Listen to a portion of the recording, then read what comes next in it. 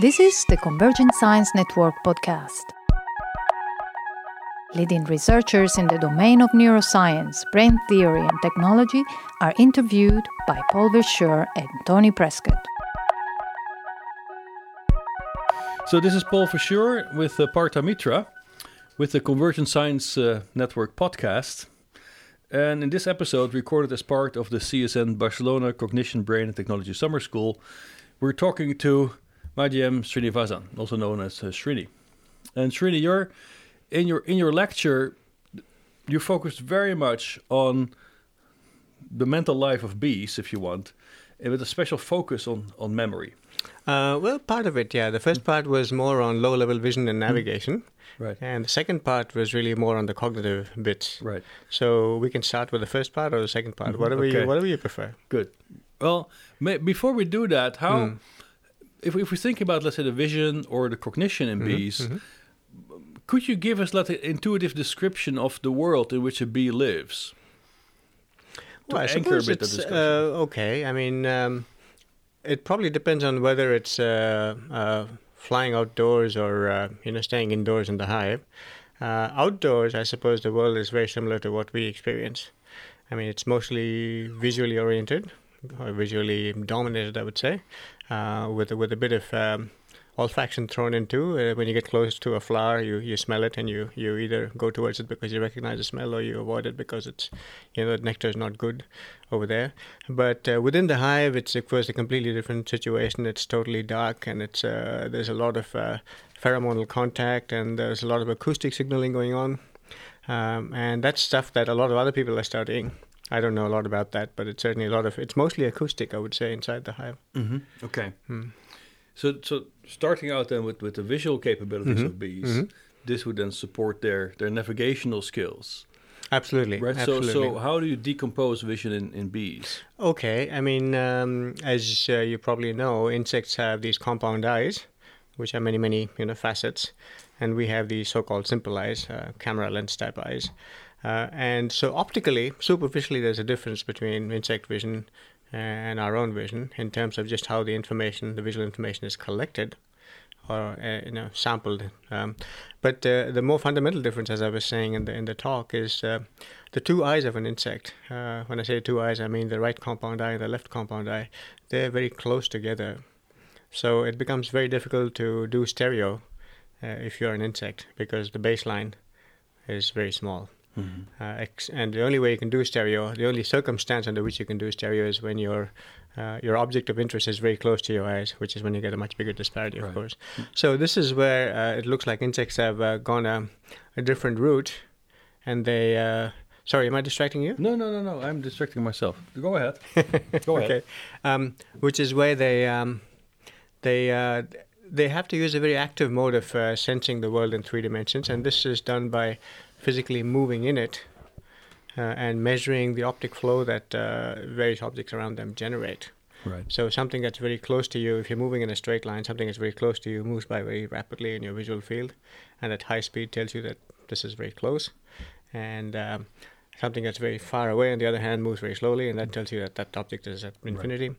And what we've done is a nice series of experiments, maybe the first ones, I suppose, with insects, to show that insects really gauge distance based on how rapidly the images are moving.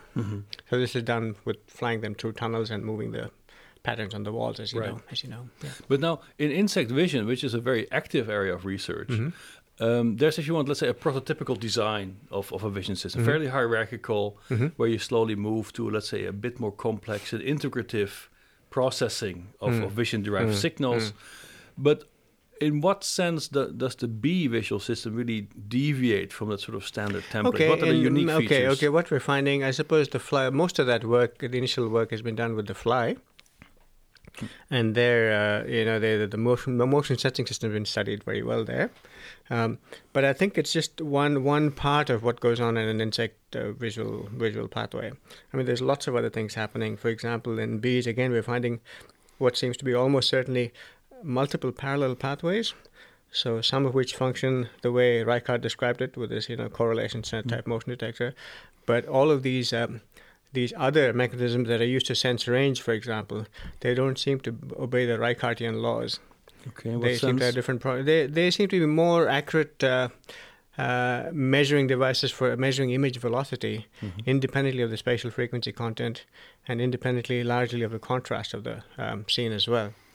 And if you think about it, you need that because you want to know how far away a surface is, regardless of what its texture is, spatial texture, or what its contrast is, right? So you need a robust system, and the Reichardt system does not deliver that robustness to you. So there must be other systems there which are acting in parallel, or which are processing using several different Reichardt detectors, maybe multiple channels to get that what do you call it? That vertical information on velocity. So that's one thing. Apart from that, of course, honeybees have excellent color vision. Trichromatic color vision, which they need to detect flowers, recognize flowers. That's and they're really a beautiful learning machine. You can train the bee to learn a color in half an hour. 5 rewards is enough for a bee to learn a color. So they do great with that. And of course they have a beautiful polarization sense as well, which you probably know. So to analyze the polarization pattern of the sky and use that to as a compass. If the sun is hidden behind a cloud, then they can't use the sun anymore, but they can still use the polarization pattern in the sky to work out which direction to fly. Right. So all of that is there in the bee, which I think, well, color vision certainly is not as well developed in the fly. And with polarization vision, no one really knows for sure. Yeah. Right. Okay. You had mentioned that when you had these artificial small tunnels set up, you could fool the bee into thinking that it's flown a smaller distance. A larger distance. Flown a larger distance. So it's not entirely invariant to the environmental Exactly. cues. No, you're right. Absolutely right. But what's neat about that is that, as I was saying, and when someone asked the question, so you would say, for example, if bees flew in different landscapes, they would give you different distance readings, right? Because the optic flow they've experienced could have been different. Let's say you fly over a plane, over a lake, for example, where there's almost no optic flow, as opposed to going through a dense forest. But what happens is that a bee that goes and finds a food source after it's flown over a lake comes back and does a dance, and it signals a certain amount of units of optic flow, which is the measure of distance. And then all the other bees take the same route. So they experience the same environment. So whatever calibrations or miscalibrations are happening, they're the same for all the bees, and so they cancel each other out, right? So that's the way I think, that's why the system probably works. But again, there's a little unsolved question there, because different bees can fly at different heights above the ground. And so if you fly higher, you'll experience a lower amount of optic flow, so the integrated flow will be lower. So the question is then, do bees actually measure height and take that into account when they're doing their odometry, or do they all fly at the same height? We don't know that. There's some anecdotal observations which say bees fly typically about 2 meters above the ground, but whether that's really the case, no one really knows for sure. But if you would have something like a polarized light compass, if you want, you could always use that to recalibrate, right, and make yourself your distance estimate independent of your altitude. Well, the polarization compass will tell you only which direction you're flying in. It won't tell you your height above the ground. Yeah, but then you could ignore it because you just instruct your fellow bees to fly in a certain orientation with respect to that. Yeah, but reference. how do you know how far to go, though?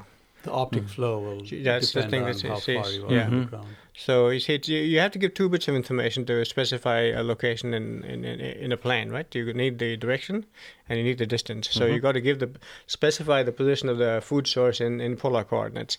So the polarization pattern of the sun, they give you the compass direction, so they tell you, okay, go this way. But then you also have to tell them how far to go before you start looking for the food.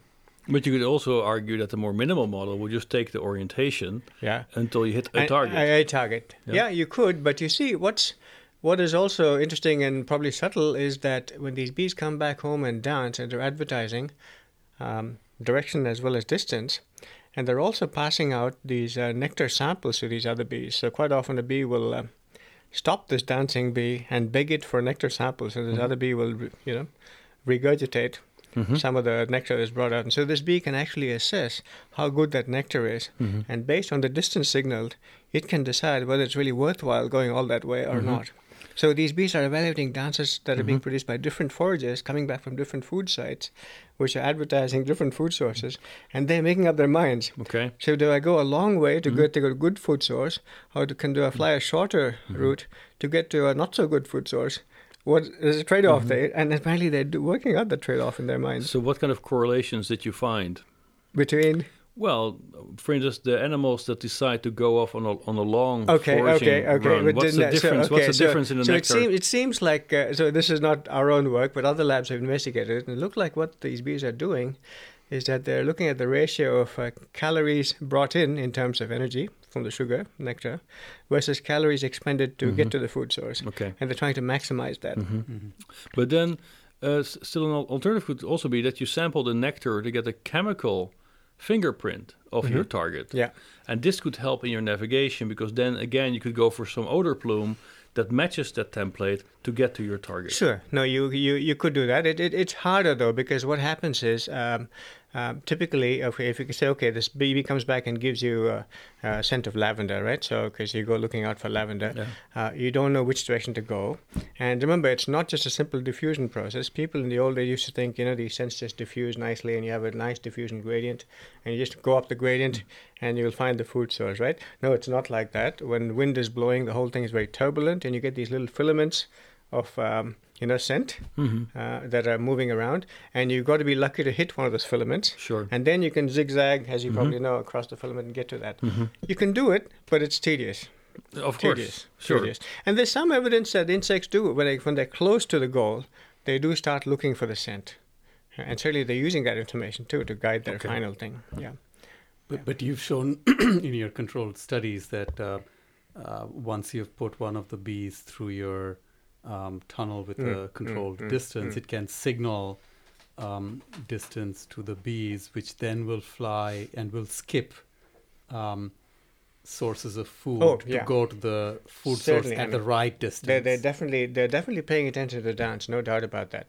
I guess Paul's question was, why do they even need a dance? But there's no doubt that they are using it. That's definitely the case. Yeah. No, I was just trying to see what would be the minimal model. The minimal thing would certainly be, if you had, you got the scent given to you at the hive and the nectar tasted good, you could just go out looking for that. Exactly. It'll take you a long time. It won't be very efficient. No, and you get some heading vector, right? It's okay. Some heading vector. Yeah. Okay, if you get a heading vector, okay.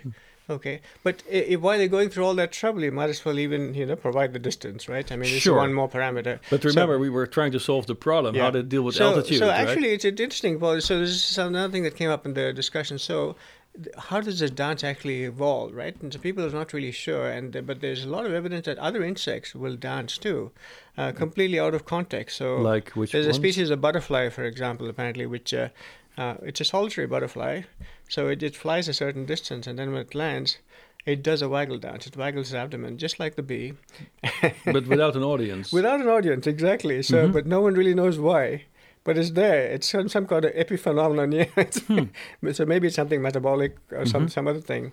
And so maybe that has been picked up by these bees and being exploited as a signaling mechanism. Has anyone measured the accuracy with which the distance is signaled? So if different bees end up at different distances from the target, or at different angles. Okay. Has anyone measured the spread? So typically the distance, the scatter and the distance, the waggle durations is about 10%, and so it's always a percentage of the mean distance. But what is interesting is that with the angular error, as we were discussing the other day, it looks like when the food source is close by, there's a certain angular error in the direction indication. But when the food source is very far away, the angular error is much smaller. So they're trying to, account for the fact that if you have the same angular error, that will signal a much bigger patch when you're further away compared to when you're closer, right? So they're trying to compensate for that. There's some built-in compensation, I guess. But this is interesting because then apparently this compensation comes at a cost. Because when something is nearby, so it's easier to find, they seem to put in less effort to communicate that parameter. Yes. So what's that cost exactly? You're saying cost in terms of... doing an accurate dance. Right, exactly. It seems to Why? be... So is he saying why are they being sloppy when? So well, that's interesting. Maybe I don't know what the energetic requirements are for doing a dance, and whether precision involves more.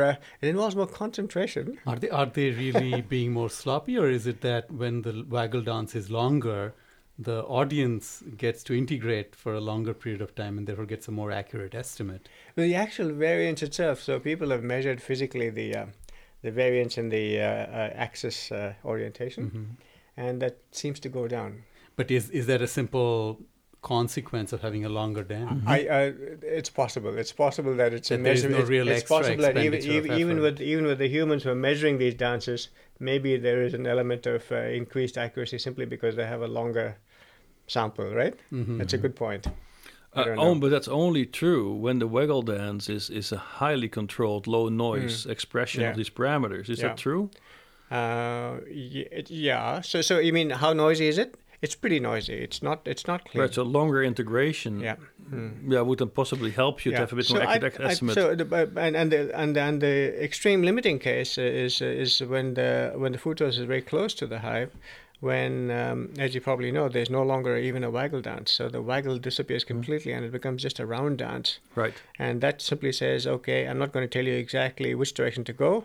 Just look within a small radius, 50 meters of the hive, and you'll find it. Right. So it becomes very imprecise as you get very close to the origin. But the two interesting aspects of this, I find them interesting right now, is that you could also argue that on the one hand, it's the dancing bee itself who has integrated more or less information. Like if you have to sort of unwind this clock, you have been winding up the clock for a shorter period of time when you found the nectar nearby. So there's less to display in the waggle dance. Would that be an alternative interpretation that would make sense? Yeah, I mean, the original people think the way this whole dance first started was in the tropical bees, which were living not inside these dark, hollow chambers, nests that we find in the European bees now, but outdoors. And there, most of these primitive bees now have dance on a horizontal surface, not on a vertical surface. And they're doing a kind of a scaled down version. They're simulating the flight to the hive, to the food source. They're just basically pointing in the direction of the food, and they're doing they're coming back and doing another. Okay. So it's exactly as though they're doing a miniature version of the actual flight. So in a sense, that makes sense, right? So they're coming back, and they're sort of replaying that. But that's interesting because that creates a new problem for the observer. Because now the observer must extract this direction of movement independent of their own position. Okay, in the outdoor arena, that's fairly easy, I think, because you basically have to face in the direction that the bee is waggling, and then you know where the sun is. Yep. So I say, okay, I'll fly in such a way that I keep the sun over there, Right. or the polarization pattern in the sky if the sun is not visible, if there's some patch of clear sky. Okay, I'll say, okay, I know the orientation of the vector should be that. I'll hold that and go along, and I'll go for a distance that tells me, how many optical flow units I should experience, and then when I get close to that, I'll start looking. Right. But now, if I take a bee and I observe the bee dance, but now I rotate it a few times and then I let it go, will it still orient itself correctly? Theoretically, it should. No, in practice. They're not all theoretical physicists, That's a good point. That's a good point. I don't know if anyone's done that. Because that's a bit the issue. Very because interesting. the way you describe it is that you physically orient yourself. Okay. As far as people know, no one really knows whether bees have a vestibular organ as yet. If they do, of course, they could get messed up. Right. Absolutely right. Now, the way people think, they assess, they calibrate their orientation is the dance is done on the vertical plane inside the hive, and the direction of the sun is symbolized by the vertically upward direction, which is the direction of negative gravity. And people think they have a sense of gravity, looking at the way, for example, your abdomen hangs in relation to the thorax. That tells you which direction gravity is, and that's your direction calibration. Right. That's what people think. But in addition to that, if they have something that senses your angular velocity, as in a vestibular thing, no one really knows. Okay. But then how do they map that back in the horizontal plane relative to the sun? Because then gravity is not helping you. Yeah. It's very interesting, completely unknown. Okay. It's very interesting. Also, how do they hold this information, you know? Exactly. There's the automatic information. They go some distance, and it can be, you know, several minutes before they come back home and dance, right? So where is that information stored? Is it stored as a charge in, the membrane potential of some neuron? Or is it stored as an activity in some kind of place cell? My own feeling is that really the mushroom bodies and the insects really are like the hippocampus in vertebrates, and there might be place cells. So there could be certain place cells. As you go along to a food source, presumably successive place cells are lighting up. So and then now that there is more bee genetics and molecular biology coming on, are people thinking of manipulating bees to knock out knocking out genes? the dancing gene, for example? I mean, I don't know. Has that been done? No. People I'm sure they're trying to do that. And are people breeding bees for certain traits? They've been doing that for a long time, even before all the gene was mapped, of course. I mean, basically the idea is to breed bees that will produce a lot of honey. No, I meant more in the context of the waggle dance.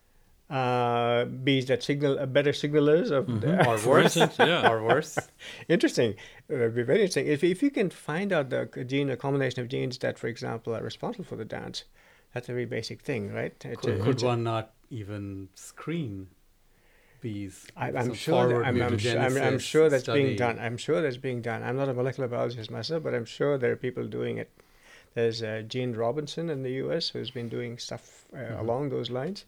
I don't know if he's actually succeeded yet, but that'll be really exciting. And we started discussing whether this was learned behavior or innate behavior. You had some comments on that? Yeah, this is just a guess. I can't be sure, but I think it's probably the basic dance is pre-programmed. It's there like a child that has its gait already built in, but it's probably learned and refined during the first few days.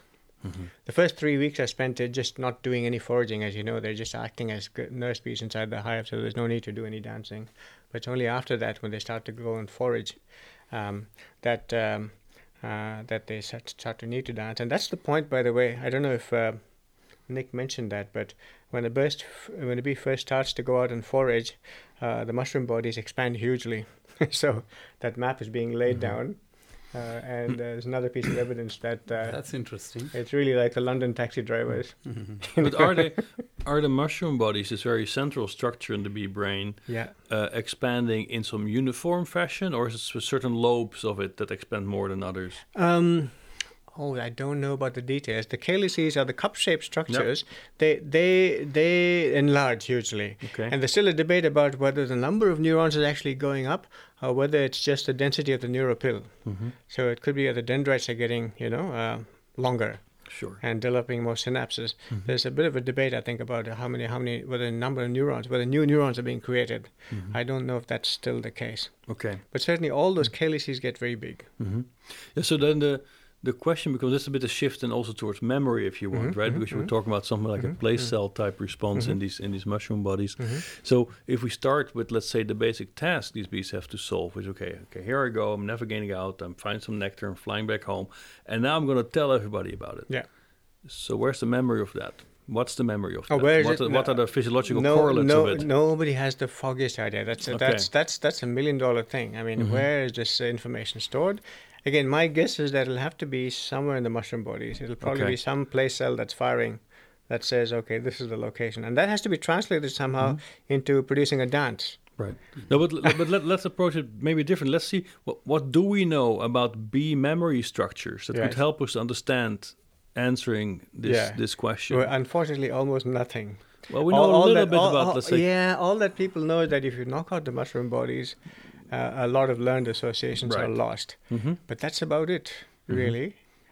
That's about it. There's a little bit that you were mentioning that certain things the bees are easier to train, certain tasks the bees can be trained in easier, whereas other tasks are more difficult. And you also had some time courses associated with that. Yeah, so there's gradations of learning. So, for example, the simplest kind of learning would be color learning. It's just so fast and so robust. If a bee learns a color, we learned it, as I said, in half an hour, 5 visits.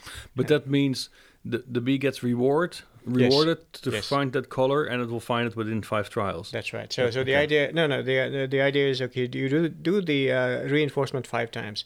So the classic, von Frisch experiment was to have train them to come on a piece of blue paper, which had a drop of sugar water, and then of course he did a very nice. He just didn't simply do 2 different colors because they could be discriminating the colors not on the basis of color but on the basis of intensity, on the basis of brightness. Sure. So what he did was he had a blue sheet that he rewarded the bees on, and then so they came 5 times, got rewarded on that, and then he gave them a test where this blue sheet, he took away the sugar water, there was no food anymore, and the blue sheet was placed in the midst of, or in the general vicinity of a bunch of other sheets of different gray levels. And so then he said, okay, let this trained bee come and choose where it wanted to land, and it picked the blue. So regardless of the intensity, it was perceiving hue as a separate, quality. Right, exactly. And landing on that thing. So and that again takes only 5 rewards. And So half an hour. what's the generalization capability of the bee? If I now put this blue patch of paper among many other different kinds of blues. Oh, To what extent will it- how the delta precise will it lambda. be? The delta lambda discrimination is almost as good as that of a human. It's about 5 nanometers. So if you do experience the spectral lights, 5 nanometers. They also have very nice color constancy, the way we do. So they can perceive the shade of blue to be, well, they can recognize this irrespective of the illumination, largely. So evening versus midday. So that color constancy computation is going. All animals need it, probably, and bees have it too, of course, but, which is nice. Well, maybe that's really exciting issue as well. But maybe we should get back to that later before we understand memory, or at least understand what we don't understand about it. So I think the behavior leads a long way ahead of the physiology, I think, and the circuit knowledge of what the circuits are doing. Right, but then let's look at from a performance perspective. I mean, how many landmarks can I memorize as a bee? Okay, again, depends on how you train them. I don't know if anyone has looked at that systematically, but certainly you can, in terms of discrimination, you can train bees to distinguish between horizontal versus vertical patterns. You can train them to distinguish colors, as I mentioned. You can train them to distinguish between odors, different scents, and you can train them to associate odors with colors. So you can have a bee come into a maze, it gets a whiff of scent, and then you can train to say, if you smell lavender, then we go to a decision chamber. You have to pick the blue disc. If you smell lemon, when you go to the decision chamber, you got to pick the yellow disc, for example. Right. So they can learn to make those associations. You can also train them to do kind of a delayed master sample task. You're familiar with these delayed master sample tasks? Yeah, of course. But just define it. Oh, so the idea is that, the classical experiment is you flash a stimulus, let's say a color to a person, blue, and then later on, a few seconds later, they're given a choice between blue and yellow. So if you see blue as your sample stimulus, you got to pick the matching stimulus with blue. What's the delay the bees can handle? About 5 seconds. Okay. And then after 5 seconds, it drops off rapidly or It gradually? dropped off gradually, and about 5, it's close to random. Okay, but then but they can also learn non-matching. So pick the stimulus that does not match, and they can also learn to match across stimulus modalities. So you can train them to do the matching task using scents, and then expose them to a visual task on which they haven't been trained, and they will do the matching. So they've learned the concept of matching from the smell task, and they're applying it to visual task. So they generalize the rule? Exactly. But both for matching and non-matching? Yes. Okay. Isn't that nice? That's amazing. That's pretty amazing. That's really cool. Okay. But now... Still don't know how it's useful in nature. Here we're treating these animals as a lab rat. I can't imagine that it's... okay, certain context, maybe when you land on a flower and you get some, a good reward there, you might want to seek out a similar flower which has the same color. So in that sense, there's a thing. But you're not. You see, you're in the lab experiment. You're not being rewarded on the sample stimulus, right? It's really so. I find it hard to think of a situation in nature where this particular task has to be applied. But they can do it. They can do it. You see. But why is that so hard? I mean, if here you are, I'm Mr. Bee flying around. I'm visiting different flowers, different colors, different scents, and everything. And there might be contingent relations among these flowers. That's the rule, right? So maybe when I visit, let's say, a yellow neutral flower, I should not go to the blue one because I get absolutely nothing. Well, if I first go towards the yellow one and then to the red one that was hidden behind it, I get a reward. So now I can start to learn contingencies in my environment. That's sure. You could do that, but you got to. Okay, they can. Okay, let me say this one thing. I don't know if that answers your question. They can learn. It's called, what do you call it? It's not. It's symbolic delayed master sampling. So not just direct matching of stimuli, but saying, for example, if I see blue at the entrance, then I should pick the vertical grading versus the horizontal, opposed to the horizontal grading in the second in one decision chamber, and then you can cascade this. You can go to a second decision chamber where you have a choice between two other stimuli, for example, a radial pattern versus a set of concentric circles. So if you see blue, you pick vertical and you pick radial. If you see yellow, then you pick the other stripe orientation and the other pattern. So all those contingencies, they can learn those contingencies. Now, so you think that'll be useful in nature? For problem solving, I mean, these animals will find themselves in complex situations. They have to navigate through, let's say, dense growth. There might be relationships between flowers. Yeah. So chances are in nature you probably won't find the stimulus changing in the same location, but you could certainly apply it to two different trajectories. Right. For example, if I come to this location, I recognize there's blue something here, and that tells me how I should proceed. Exactly. Whereas if I see something else here, so moreover, it can pick up regularities among plants because, let's say, the plant from which you want to get the nectar, the flower, might not be easily visible from their altitude. Yeah. But however, the tree just next to it is. Sure. Right. So and maybe the flowers you like grow close to certain trees. This is completely reasonable, right? So now I can extract these regularities from my environment and immediately apply them. I agree. Yeah. Well, thank you for pointing it out. How's my bee psychology doing? I feel a lot more encouraged about what I'm doing. Great. We're so pleased that we got to have you here. But what got you interested? You're giving me a reason to live. Great. But what got you interested in bees in the first place? Oh, it's purely accident. Everything I've done in my life has been just not planned at all. So when I did my undergraduate in electrical engineering, as you probably know, in Bangalore, and when I was doing my master's, my professor suggested, and that was, by the way, my master's was, and it was called Applied Electronics and Servo Mechanisms in those days. So it's mostly control theory and electronics. Too soft? I'm sorry. And with the masters, my professor said, why don't you do something biological? Why don't you try to model a biological system using the control system theory that you've been studying? And so we decided to try and model the human eye movement system as a target tracking, system with a moving target. So that's how I got interested in this thing. And when I went to the US to do my PhD, there I was looking for some project in the area of, interface between biology and engineering. And it turned out the only person who was doing anything in that area was the person who was working on insect eyes. So I got into fly vision in that way. And then when I went to Zurich in Switzerland was one of the world's sort of leading areas in bee work. So there's a lady called Miriam Lehrer, who's unfortunately passed away now, who is the world's expert in training bees.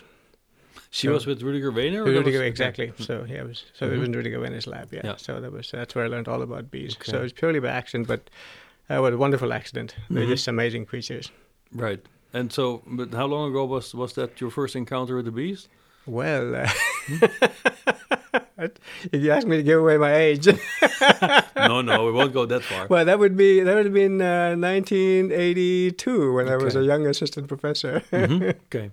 But then, so the bee is still your main target preparation in the empirical work? I would say so. Yeah, we're starting to work a little bit with birds as well, but bees are the main thing. Yeah. So then there are two issues to explore, right? So with respect to the bee cognition, we touched a little bit on this issue of memory, but now, so is this sort of the ability to extract these symbolic rules? Would you see that as really the highest level of bee cognition that can be achieved, or are there other tricks in their cognition bag? There are a few things which are kind of striking. That's one thing. The other thing we were talking about the other day was because maze learning.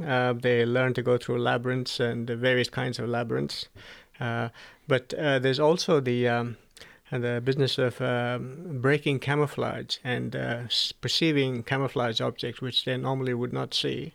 So how does that work? Well, for example, you probably know this picture of this Dalmatian dog that's hidden behind a pattern of camouflage dots. It's a dog I never see. You never see it, right? But once someone traces the outline for you, and you see that same image again, it pops out. You see the Dalmatian every time. I always say no, but it's true. But you do, it's true. Mm-hmm. Well, bees seem to have that property too. So if you can give them a hint, initially when you show them two camouflage objects and try to train them to distinguish between them, they don't seem to do it. But if you give them a hint by showing them uncamouflaged versions of the same two objects, and you train them to discriminate those two, and then you show them the camouflage objects, they can pick them out. Right. And not only that, once they've learned how to break the camouflage, you can give them novel camouflage objects. And without the pre-training, they will do the task, learn the task. So you really taught them a different way in which to see the world.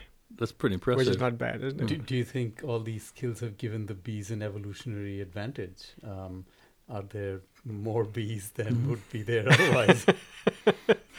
I wouldn't be surprised. I mean, I don't know to what extent it depends on how much predation there is, and how many creatures that are out there trying to eat these creatures. But that certainly is the fact that they can sting has certainly kept them alive for quite a long time. And as you know, there's also these wonderful bee mimics. There are lots of insects which don't sting, which have evolved to mimic the bee because other birds will stay away from them because they look like a bee. They taste beautiful, but the birds just avoid them because they've been conditioned to avoid any bee. But that's more the sting, though. That's the sting. How are their cognitive abilities helping them? Oh, I think, well, all I can say is it certainly helps them become more efficient foragers. I mean, there's this recent beautiful work that was done, not in our lab, but in the lab of a chap called James Neer. And he discovered that when a bee comes back and dances and to advertise a food source, and another bee is watching this dance, and it has been to that food source and has had trouble, it's been attacked by a spider, for example, this bee will then headbutt this dancing bee and stop it from dancing because it's a dangerous food source. And this stopping is very target specific. So it stops this dance only when the bee is advertising that particular food source, nothing else. And also only if this bee has come back badly damaged. If this bee has had a fight with the spider and it has actually won, no problem. Okay. Right. So I think that's getting to the point where these creatures are, I would say, almost human. It's pretty impressive. Well, I never stung a spider though, but I used to work on that. But the thing is that the memory of these bees that would be providing, let's say, the core infrastructure for these cognitive capabilities seems to have, let's say, varying time windows in which it operates and is stable. Right. So how many, let's say, would the distinction between a short and long-term memory be sufficient to describe bee memory? Yeah, or do you see more stages? Well, there's also working memory. So this delayed master sample is a kind of working memory, right? And that lasts about 5 seconds.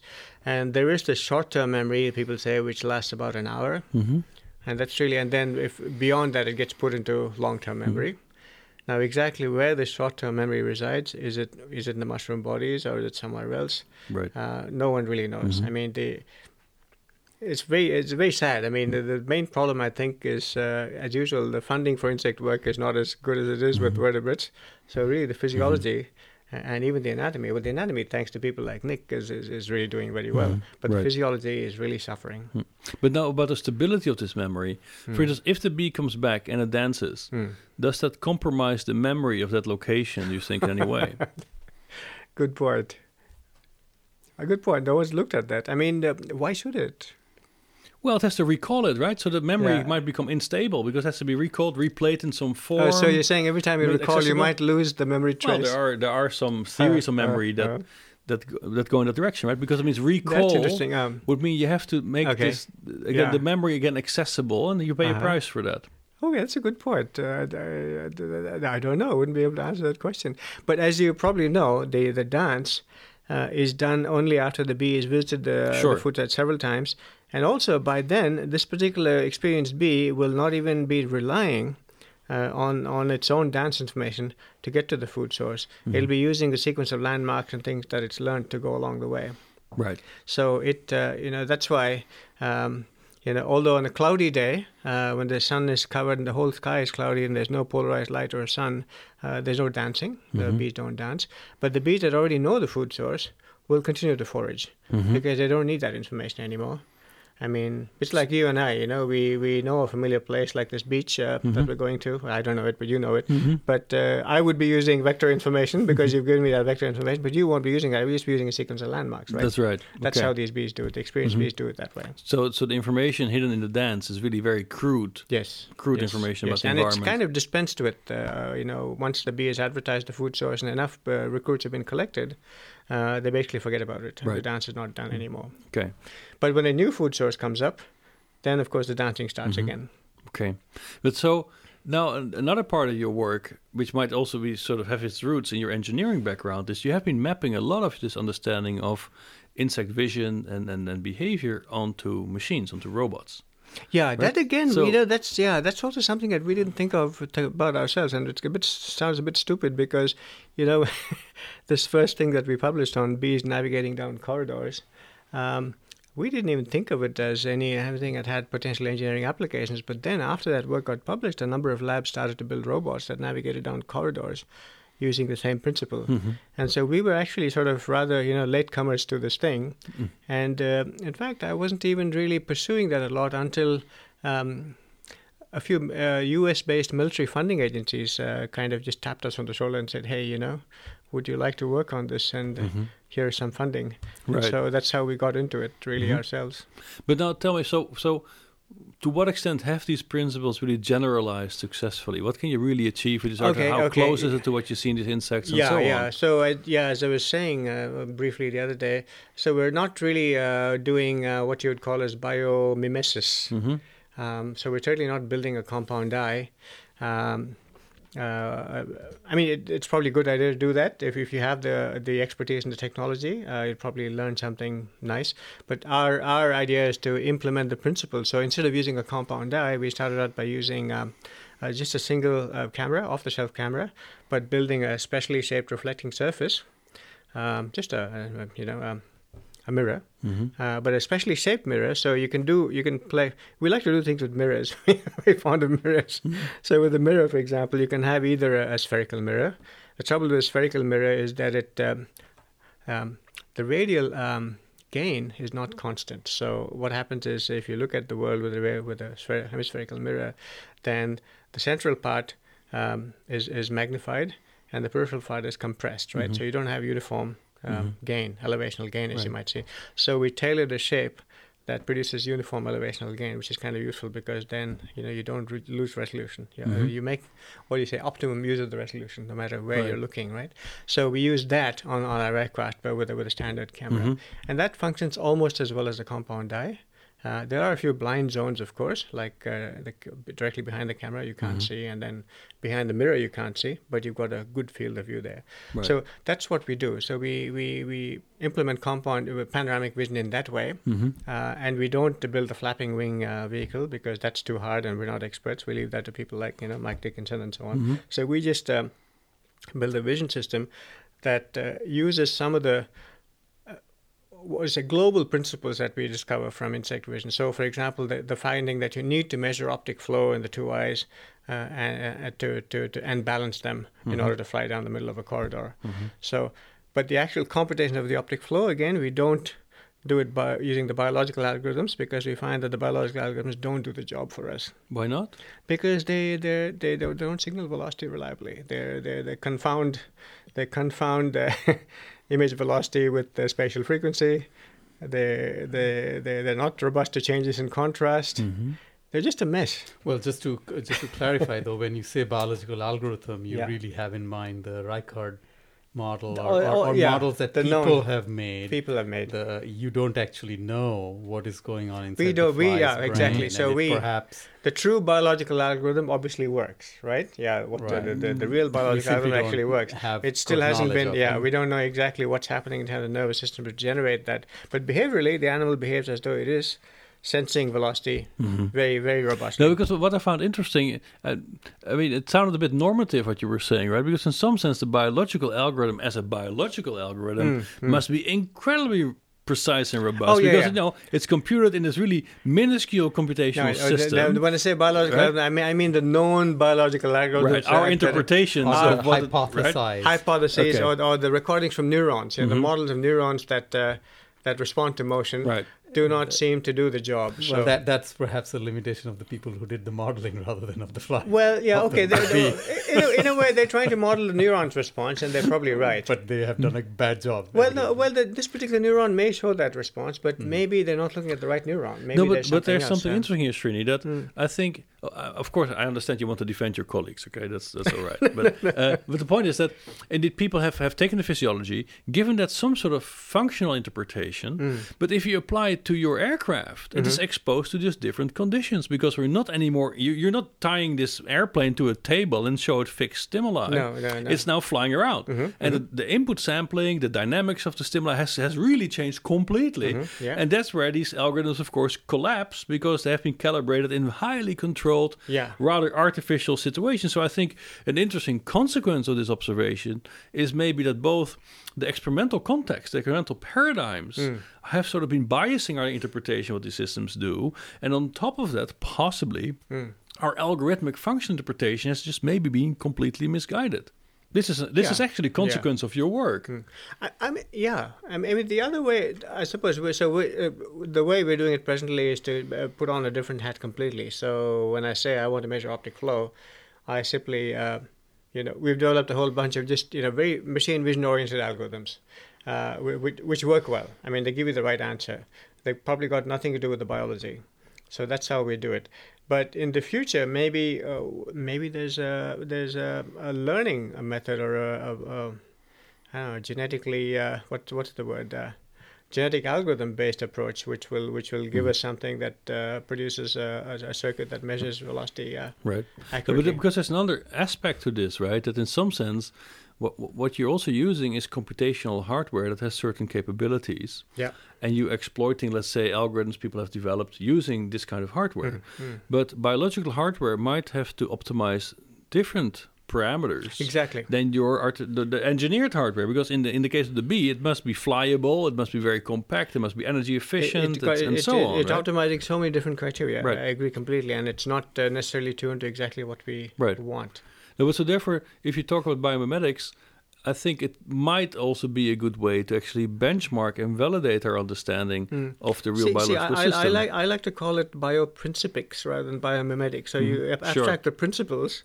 You don't slavishly copy the biology. Just abstract the higher order principles and try and implement them, right? Sure. And then test our ideas that way about whether it's using this principle or not. Absolutely. Yeah. But earlier you said yourself that that's not then really what you do with with your airplanes. With the aircraft, what we do is we want to see, okay, we know the fact that insect is now using optic flow to control its landing. Can we get an aircraft to use optic flow again to control its landing? The exact way in which optic flow is computed, we don't know in an insect, but we'll use our own way. We'll use our own engineering-based way. And that works. But wait, this is funny, because in some sense, in the literature, people would make you believe that they do know how flies or flying insects compute motion. They say it's the Reichert correlator. Yeah, I so mean, why do you say we don't know how it's computed? because it doesn't fit the behavioral data. Tell me. See, the thing with the Reichert correlator, the only thing it can reliably tell you, really, if it comes down to it, is the direction in which something is moving. Beyond that, information is very ambiguous. Mm-hmm. So if you want to use it as a bang controller to control the direction, keep flying forward, right? So if the world moves to the right, it means you veered off to the left, and you generate a compensatory yaw torque to turn back to the right. For doing that kind of bang control, it's great. It's very reliable. But when you're turning to the right, you want to know how rapidly you're turning. It does not give you a reliable answer. And then there's another thing that always worried me about the Reichert correlator, is that in some sense it tells us that neurons can multiply. And biophysically, I find it always difficult to comprehend how you could do that. Actually, we had a cute idea that I published as part of my PhD thesis a long time ago, which I don't think anyone's really picked. You can do it very easily. Okay, just a coincidence detector, neuron, and 2 trains of random spike trains coming in, 2 different frequencies, right? They're random, there's jitter. So the probability of a coincidence is proportional to F1, frequency 1, times frequency of F2. So the spike rate at the output will be proportional to the spike rates in the input, if you assume randomness. Right. If there's no randomness, if they're periodic, then that doesn't work, because you could have either perfect, synchrony or no synchrony. So is there any evidence for this? But the moment you have noise, and noise is actually helpful in this case, you will get a beautiful product. I don't know if anyone's found a neuron like that, but I'd love to see a neuron, because we published that a long time ago. we also briefly discussed the possibility there are other sensors, like it is actually sensing drag in the air or something like that. Right. Possibly. Yeah, or certainly. Combining the visual information. Yeah, certainly. With I mean, there of... are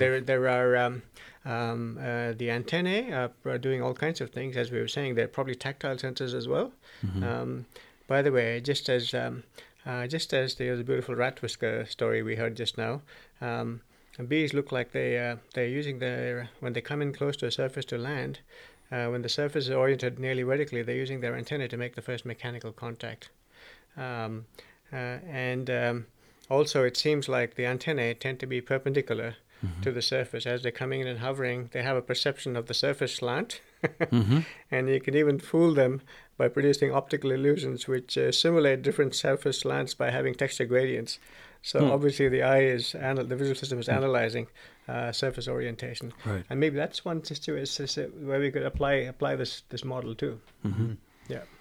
Excellent. So then you haven't said much about the birds yet, and still I want to hear something about it. So we're just starting, yeah. Okay. No, but at the level of intuition, so now we talked about the bee, we've talked about this sort of bioprincipics and extraction of core design principles of the bee brain. Would you believe that you will also find some of these design principles back into the bird brain? At least so far, we found a couple of similarities. One again, and this is, again, we haven't tested a whole range of birds. But if you take one of the standard birds in Australia, it's called the budgerigar. Budgies. Do you get budgies here? Maybe in the animal store, in the pet stores. There, it's a kind of an iconic Australian native bird. Anyway, there, if you fly them down a tunnel, they show very similar behavior to what the bees do. So we haven't been able to actually physically move patterns in these tunnels yet. We're starting to do that now with a long tunnel. But you can manipulate the optic flow by having static patterns, which are, for example, horizontal stripes on one side and vertical stripes on the other side.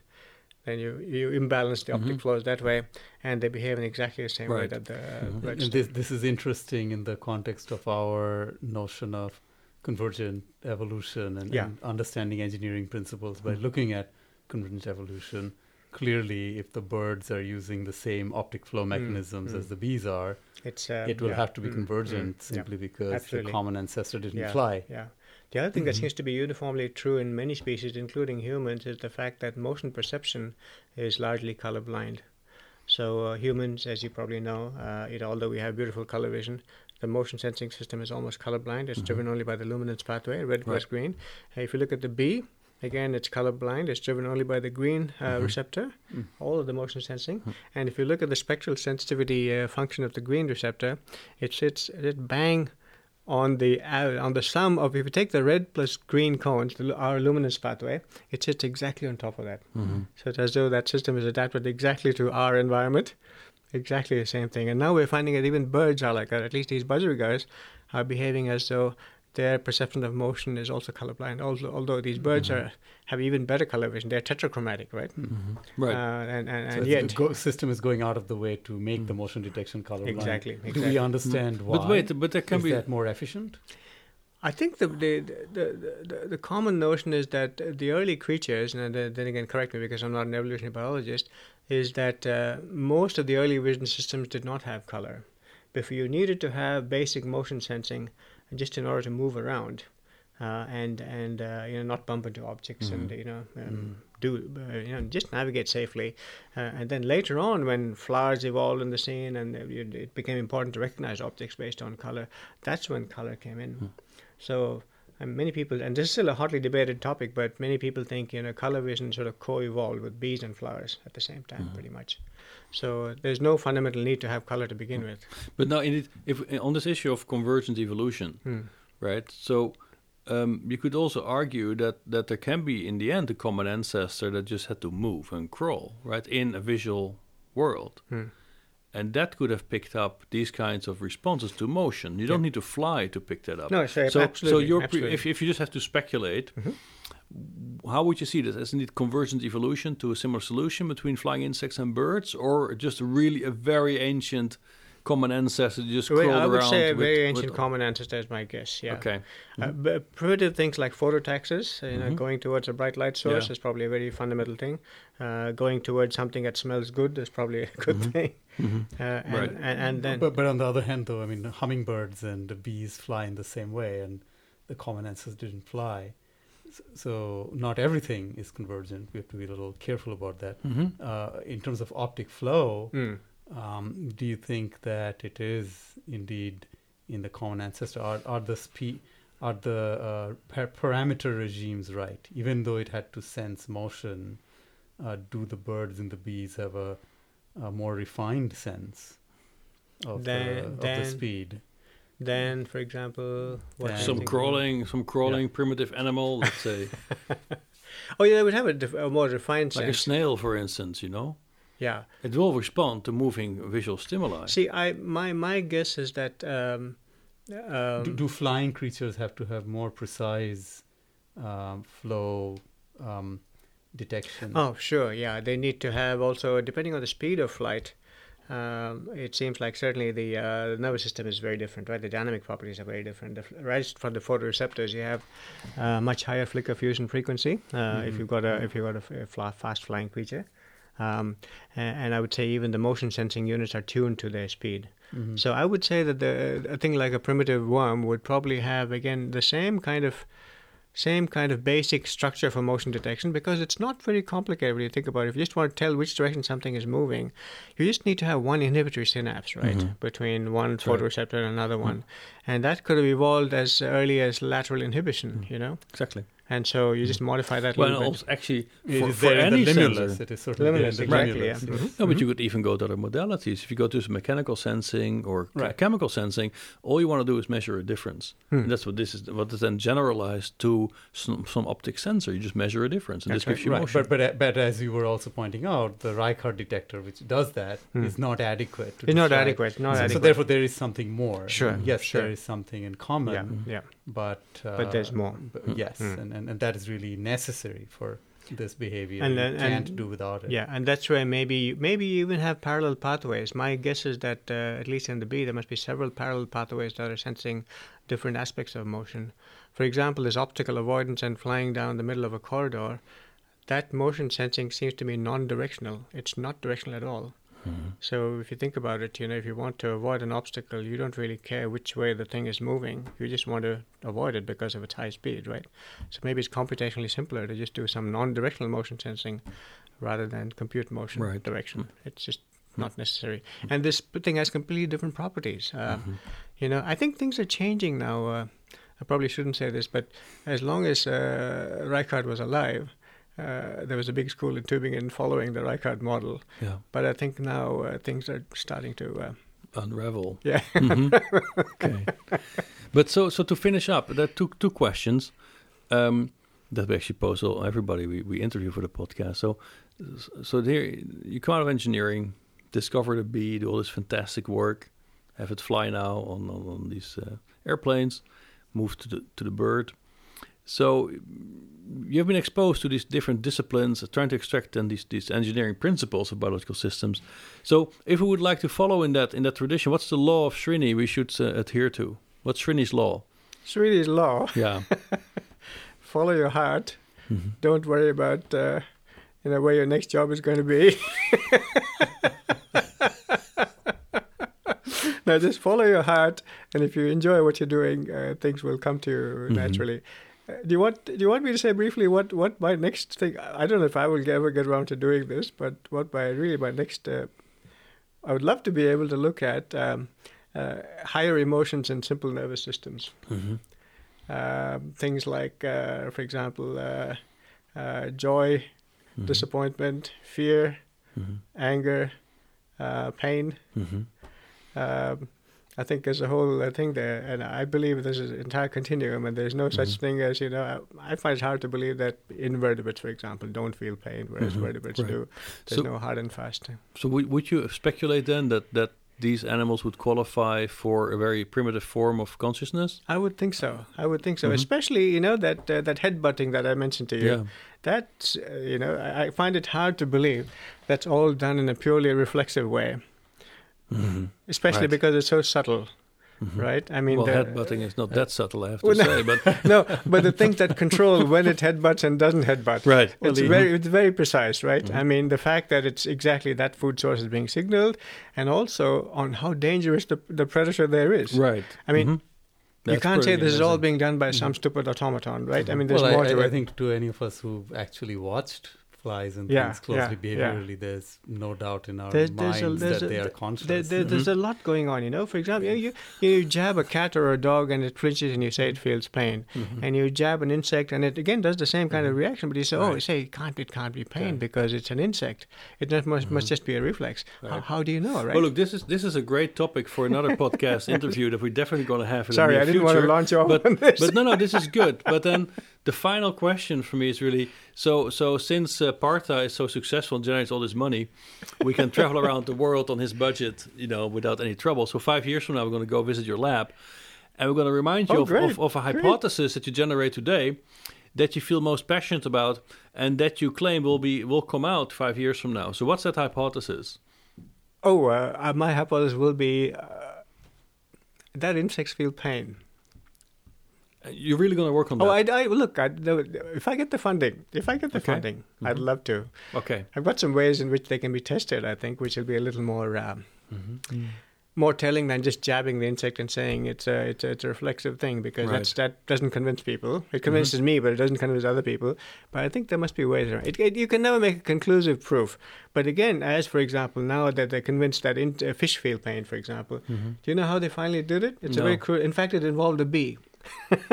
They took a bee sting. They took a sting out of a bee and stung the lip of the fish, and the fish twitched. And they said, the fish feels pain. It seems like a very primitive, unsophisticated experiment. But the world was at the right time to accept that at that point. And they said, fish feel pain. And so from now on, we've got guidelines for experimenting with fish. So that means now we have to slap a bee with a fish and see if it twitches. I think that's what you're proposing now. Yeah, the fish will probably twitch, right? Because the bee would have stung the fish. Exactly. And the bee doesn't feel the pain, obviously. So you proved two things there. The bee doesn't feel pain and the fish feels pain. Well, I'm so happy we resolved that issue. So, Srini, thank you very much for this wonderful interview. Thank you. Thank you, Paul. Thank you, Partha. The CSN podcast was produced by the Convergent Science Network of Biomimetics and Biohybrid Systems, a project funded by the European 7th Research Framework Programme. For more interviews, recorded lectures, or upcoming conferences in the field of biomimetics and biohybrid systems, go to csnnetwork.eu. And thank you for listening.